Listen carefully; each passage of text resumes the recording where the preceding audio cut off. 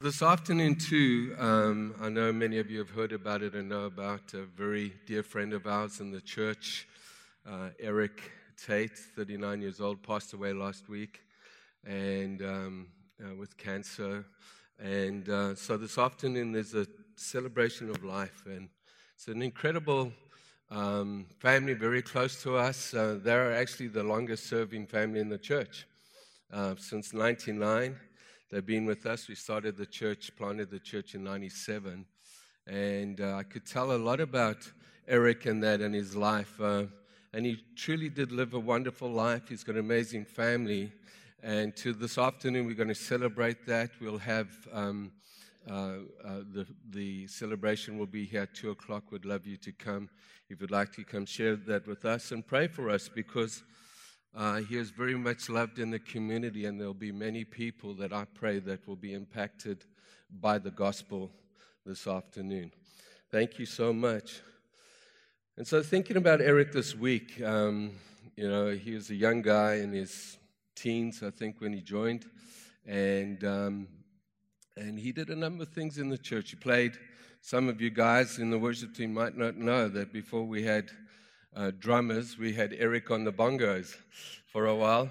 He bought them and brought them, and him and Lynn were involved in the Sunday school. They run a home group. They were always there for us, and very good friends. But while I was thinking about it, a few weeks ago, we looked at the Westminster Confession, and I just want to pick up that again, because for me, looking back on this time, it's a time of reflection. And this is what the Westminster Confession came up.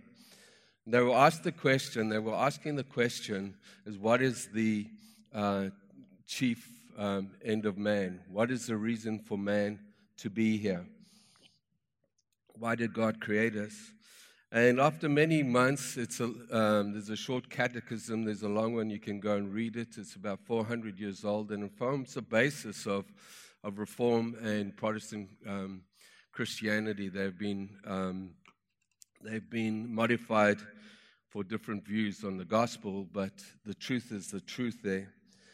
And this is what they came up with, a single statement on the chief end of man. And they said, man's chief end is to glorify God and enjoy Him forever. That's why God created us. He created us for His glory. And so the question we need to ask ourselves, and these are some of the reminders of some of the stuff we've been through, is how do we glorify God? How do we glorify God? And we begin to glorify God when we acknowledge that no matter how good we are, we cannot save ourselves. Many people will meet and share the gospel and they'll say, well, I don't need God because I'm a good person. I haven't really done anything wrong. And that's true, and many of them are good people. But sin is sin, and to become a sinner and to be a sinner and fall short of the glory of God, you only need to have done one sin to make us a sinner. And so whether we've been good or bad, we have fallen short of God's glory. And I've used this as an example. This is a lovely bottle of water that I'm going to drink while I preach. And I've just opened it, and I could share it with many of you, or if you were thirsty, and you may take a sip. But if I did this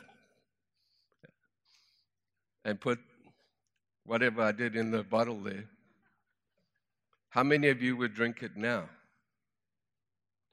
See, how much spit does it take to make this unclean? And that's what sin is all about. But God had a plan for us to save us, to set us free. And you see, being a good person is an amazing thing, and we all should strive to be good. But being good will never save us. And we see this in Isaiah 42, verse 5 to 8. Well, in fact, I'm going to read from verse 1, I think, today. Isaiah speaking of the Lord Jesus Christ. And he says, here is my servant who I might hold with my chosen one in whom I delight. I will put my spirit on him, and he will bring justice to all the nations. This is a prophetic word of the coming Messiah. He will not shout out or cry out or raise his voice in the streets. A bruised reed he will not break, and a smoldering wick he will not snuff out.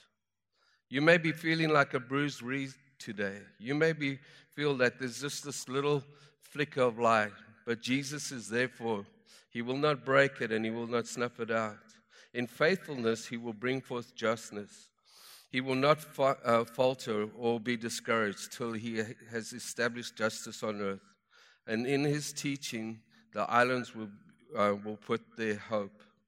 This is what the Lord God says, the creator of heaven, who stretches them out, who spreads out the earth with all springs from it, and who gives breath to its people and life to those who walk in it. I, the Lord, have called you in righteousness. God has called us to live righteous life. And we know that we cannot do that outside of Christ. But he says, not only have I called you, but I will take you by your hand. I will walk you through the trials and tribulations. I will walk you through life. We know the amazing story of life that David penned in Psalm 23. The Lord is my shepherd, I shall not want. He says, I will keep you and make you to be a covenant for the people and a light to the Gentiles. And this is what he'll do, to open the eyes of the blind, to free captives from prison, and to release from dungeon those who are in darkness. I am the Lord, that is my name. I will not yield my glory to another or my praise to idols. Jesus says in this that he set the captives free. And this is the amazing thing about heaven. It will be full with former captives. All of us have sinned and fallen short of the glory of God. We have all been slaves to sin, but we have been redeemed, those who know Jesus Christ as their Lord and Savior, through the blood of Jesus. And Peter writes of this in 1 Peter 1, verse 18 to 21. He says this, for you know that it was not with perishable things such as silver or gold that you were redeemed or saved from the empty way of life handed down to you from your ancestors. But it was with the precious blood of Jesus, a lamb without blemish or defect, the Son of God, who died to take away the sin of the world. And he was chosen before the creation of the world, but was revealed in these last times for your sake. Through him you believe in God, who raised him from the dead and glorified him, so that your faith and your hope is not in this world, is not in our materialism, but in God alone. You see, because of the sacrifice of Jesus, the righteousness of God became our righteousness. Just think about that. Jesus took the sin of the world. And I don't know where you are today, and I don't know where you're sitting with God, and I felt God say that he wants to set us free from guilt and condemnation today. But the battle we have is not in the finished work of the cross. The battle that we wage is in our minds. And we need to renew our minds by understanding what Jesus Christ did through the washing of the word over us. You see, because of Jesus, this is the amazing thing. God, the Father in heaven, because of him, became our Father. God became our Father. Think about that, through Jesus Christ. When Jesus taught the disciples how to pray, how did he start that? That wasn't the Lord's Prayer. That was the disciples' prayer that Jesus taught them to pray. It was for us to pray. And he starts with this: Our Father, who art in heaven, hallowed be thy name. We are part of the family of God. God has sent his Son to reconcile us to him. And because of Jesus, we who were enemies of God have now peace with God through the Holy Spirit. Colossians 2:19-20 tells us this, that God was pleased to have all his fullness dwell in him, and through him to reconcile to himself all things, whether things on earth or things in heaven, and by making peace with his blood on the cross. There's no other way for us to get saved. There's no other way for us to be free from guilt and condemnation. And if we have two choices in this world, and there's two voices that will speak to us, the soft voice of the Holy Spirit, who tells us when we're in trouble and when we're in trials or when we've fallen, to run to Jesus, and the enemy who tells us to run away. If you want another voice of God, that's it. If you have fallen, or done things that aren't pleasing to God, run to God and allow him to set you free. You see, this world needs a church that understands what Christ has done in their lives, but also who they are in Christ. That identity is not in what we do, but in who we are. We are children of God. We're going to see a little bit of Solomon's life at the end of this, how he, unfortunately, took to the end of his life to realize that he had put his hope and spent his time on things of no eternal value. You see, this is the thing. Genesis 1:26 tells us to 27, that God created us in his image. And therefore, because we are created in his image, true peace, love, joy, true compassion, true life can never be found outside of God. We're looking for love often in all the wrong places. No matter how hard we try to love God in our own strength, it's impossible for us, but not impossible for God. For God said in Romans chapter 5 that he pours out his love into our hearts by his Spirit. We don't earn his love. We cannot. We would cheapen his love if we could earn it. If we could achieve his love in our own strength, we would cheapen it. But we receive it by faith through grace. And I think God is wanting to bring us back to that fresh revelation of that, because he has work for us to do, and time is short. I mentioned this last week again, and it's something I've mentioned before, that we all have a birth date and we all have a death date. In between that, there's a little dash. And God expects us and wants us and empowers us to live that dash for him. That we bring him glory and honor and praise. You see, we see King Solomon. This is going to be one of the shortest preaches I've preached, because I really feel God wants to do something in our hearts. God wants to set us free from this treadmill of trying in our own strength and our own ability to be good.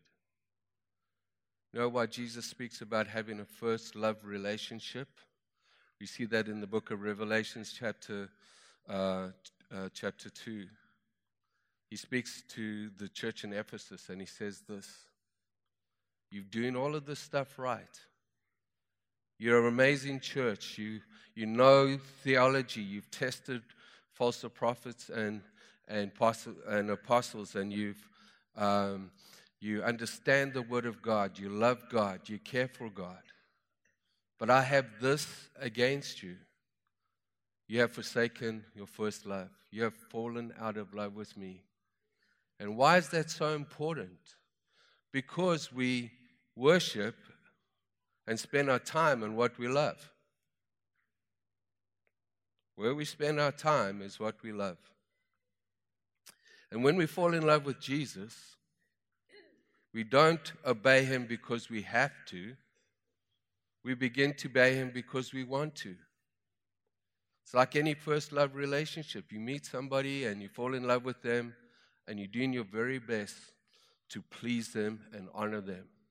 And if we're not careful, just like in physical relationships, in relationships with Jesus, we can drift away and fall out of love, and it becomes a mechanical thing. See, Christianity was never meant to be an event. Christianity and worship and glorifying God was never meant to be coming on a Sunday and singing a few songs. This is all important because this is where we're trained and equipped, and together we can encourage one another. And Hebrews says that we must not neglect the gathering of the saints. But so often, Christianity has become a tradition that we do on a Sunday, and the rest of the week we barely consider Him. And Jesus wants to win back our hearts. Jesus wants to win back our hearts. He is not angry with us. He is simply longing for us, longing for this relationship with Him. And we see this in the life of King Solomon. Ecclesiastes is quite a book, but it's actually the story of Solomon's life and how it began and ended. You see, Solomon became the richest man in the world. He was the Bill Gates of the day and tried living his life for his own pleasure and fulfillment. I was thinking about that. We all would like more riches and so on. I think it's not God wants to bless us so that we can be a blessing. But what do you buy somebody that has everything? How do you surprise them? A bigger yacht? An island, a planet? I don't know. I don't know how you do that. And I was wondering that at Solomon, at the end of his life, who was given so much and had so much and fame and fortune and wisdom and all of this, was given so much. And at the end of his life, he writes this, beginning of the book of Ecclesiastes, verse 1 to 3. The words of the teacher, son of David, king of Jerusalem. Meaningless, meaningless. And if you got the King James, vanity of vanities, says the teacher. Utterly meaningless. Everything is meaningless.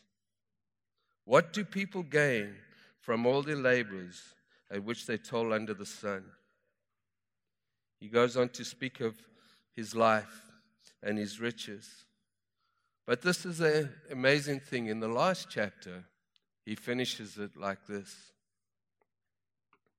He concludes this in his life.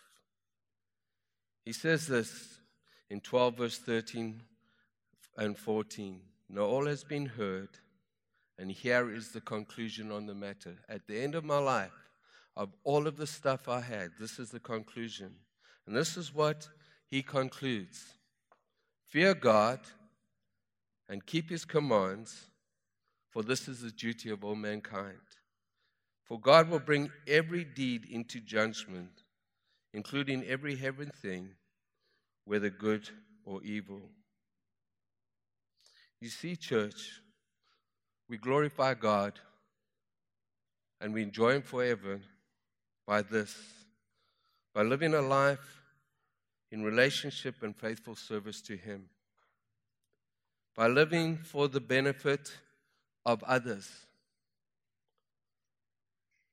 The agape love of God, by living a life of love, the undeserved, unmerited, unconditional love of God.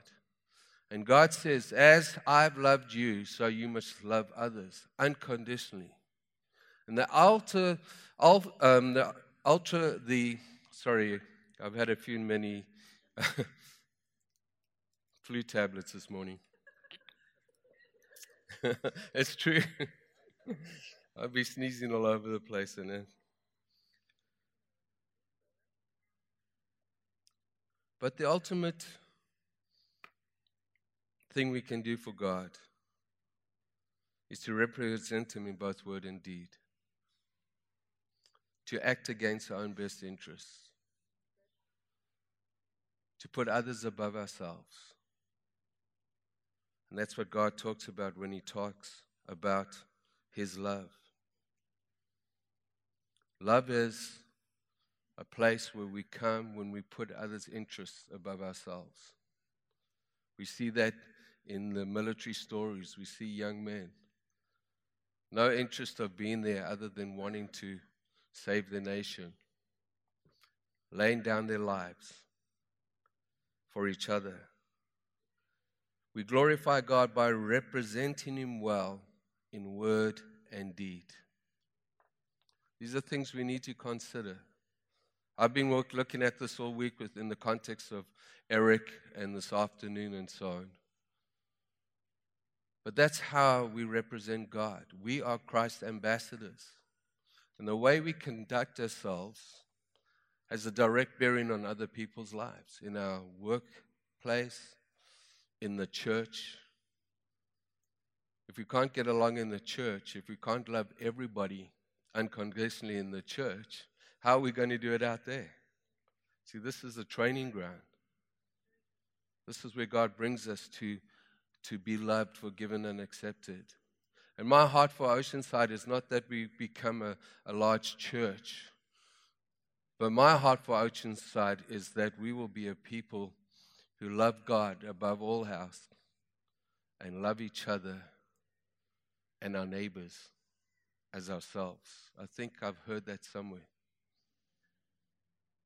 It's so simple. It's so simple. And when we learn to do that, act against our own best interests, we begin to impact the world and people's lives.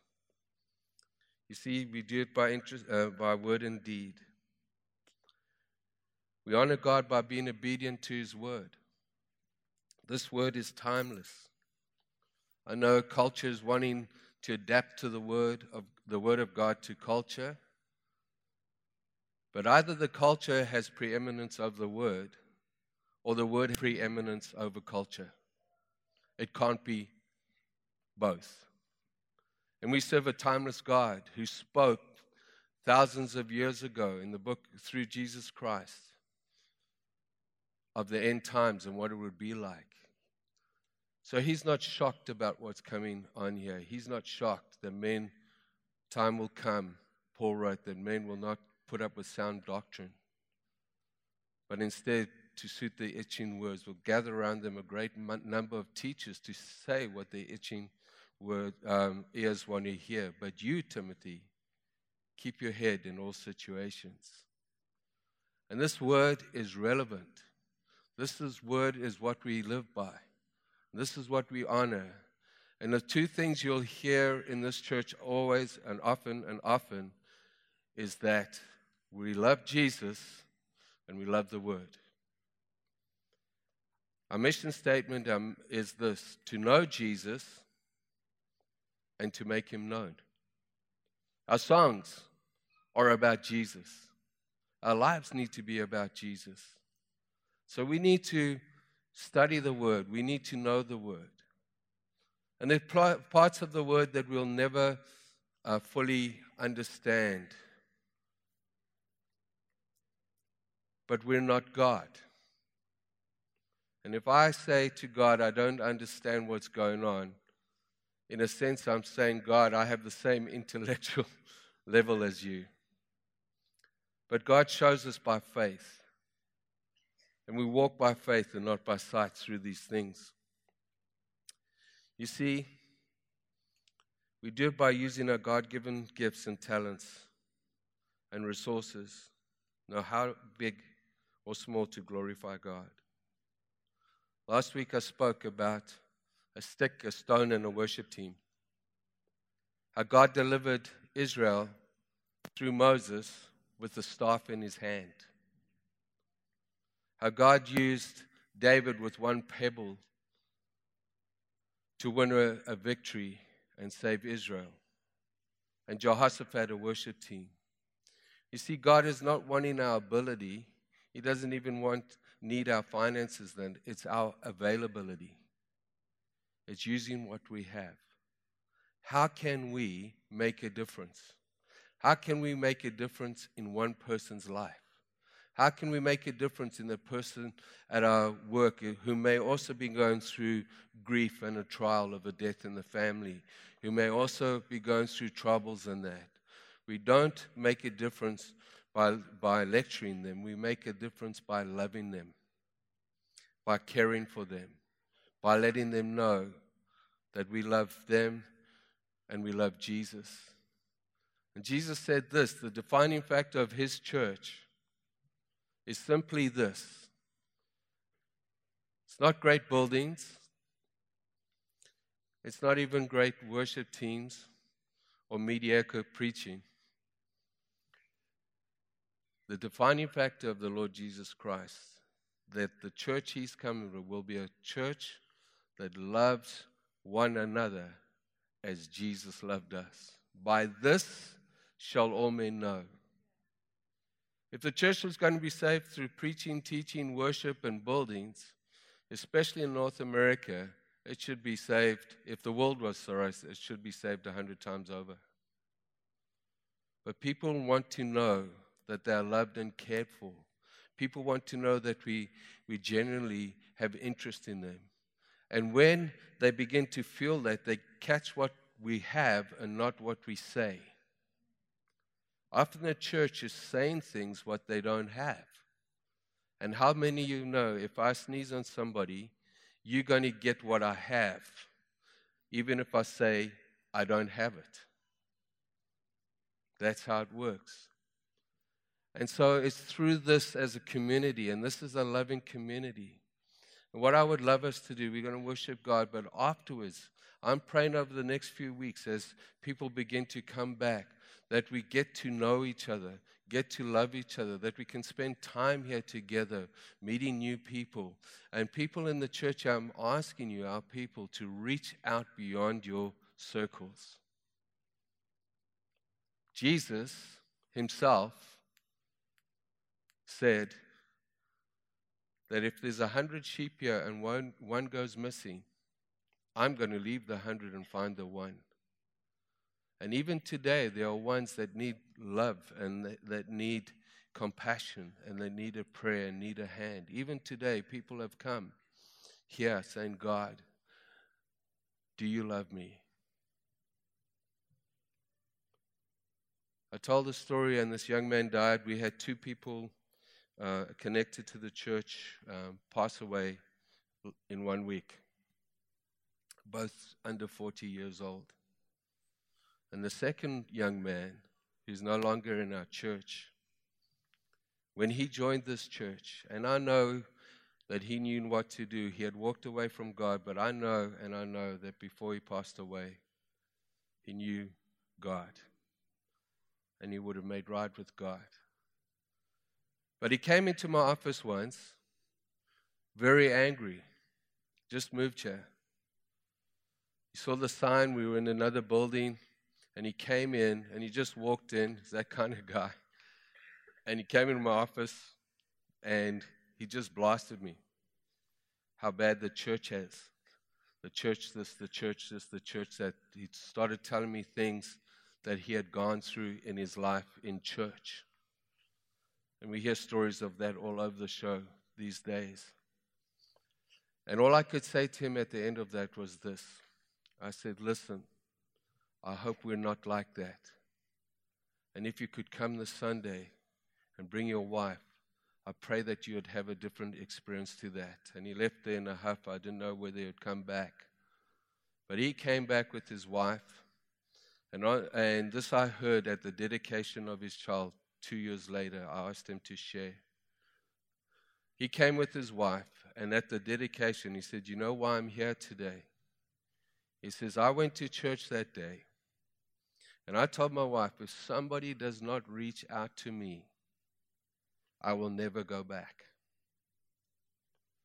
And he was there that went through the service. I didn't even see him there. But he was about to walk out the door at the Roxy Cinema where we used to meet. And Bisla, I can see her right there right now, and Yomi ran after him or grabbed him as he went past. And Bisla said, hey, you're new here. What you doing for lunch? and invited them to lunch. And he said, that's why I'm here. It wasn't my preaching. It wasn't the worship. It was somebody that reached out. Jesus tells us it's as little as a cup of water. You see, a cup of water or coffee with somebody creates connection. And our lifestyle creates an atmosphere where the Holy Spirit can soften hearts. Because we sow seed. We cannot save people, but we sow seeds. And as we sow that seed, we pray through the Holy Spirit that heart is softened enough so that it can at least take a root. And we don't go next week and dig the seed up.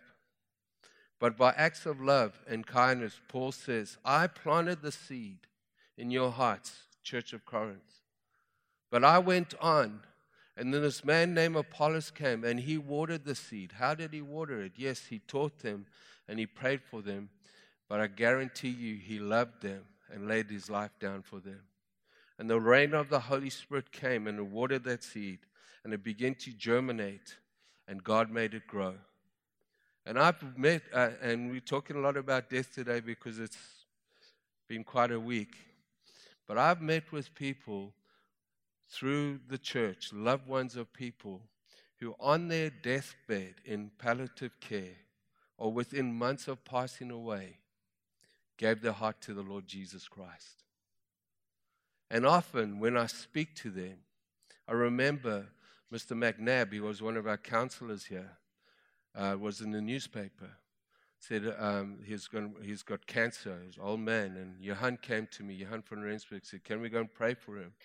I said, do you know him? He said, I don't know, but I feel we need to pray for him. So Johan somehow, and we went there. And we sat with this man, and he was in this chair, and we were sitting there, and he was telling us his life story, because that's what people do, like Solomon, what he had done, where he had been, and all of that. And after a while, I said to him, sir, can I just ask you a question?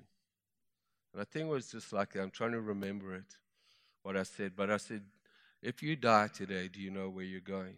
Do you know Lord Jesus Christ? And he looked at me, and he said something like this. He says, you know, he's in his 70s or 80s. You know, when I was 10 or 11, I went to a church camp. And it was like God reminded him. And he said, I made a decision for Jesus, but I never, ever went back. And I've lived this life and so on.